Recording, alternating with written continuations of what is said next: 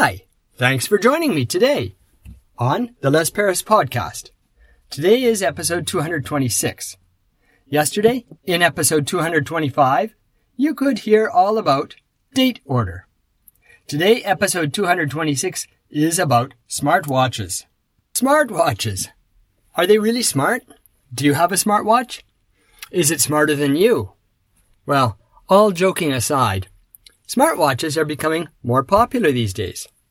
One of my students came in and she was very happy to say she got a smartwatch. And she was happy even more to tell me how much she was using it. These little watches, if you need the functions, they can be very convenient. You can use it for measuring your heart rate, measuring the oxygen in your blood. Well, I think so. I didn't actually check that.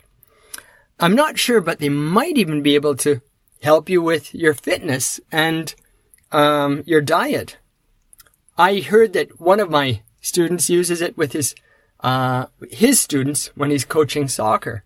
He can count their number of footsteps and tell if they're taking strides that are too long or too short, so he can make them run faster. That's really cool. Alarms is another thought that comes to mind for smartwatches. One of the nice things about the smartwatch is you don't need to take out your phone every time. It's right there on your wrist and it's handy and available. One of the problems that I saw with it was the batteries. They wear out. You can do sleep monitoring with these smartwatches. It'll tell you if you're getting a good sleep or a bad sleep, how many hours you're sleeping, all sorts of stuff.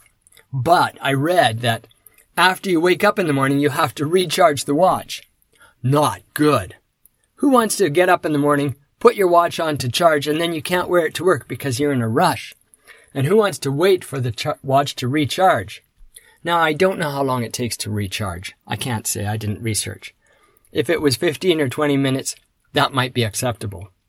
But either way, having to recharge it is a pain in the neck. And they're small, so you can't put a really big battery in these things. I'd like to have a smartwatch for fun, but I'm not quite ready to go out and buy one yet. I don't think I have a need in my life. Do you need one? Do you have one? There we've come to the end of another episode of the Les Paris podcast. Episode 226 today was about smartwatches.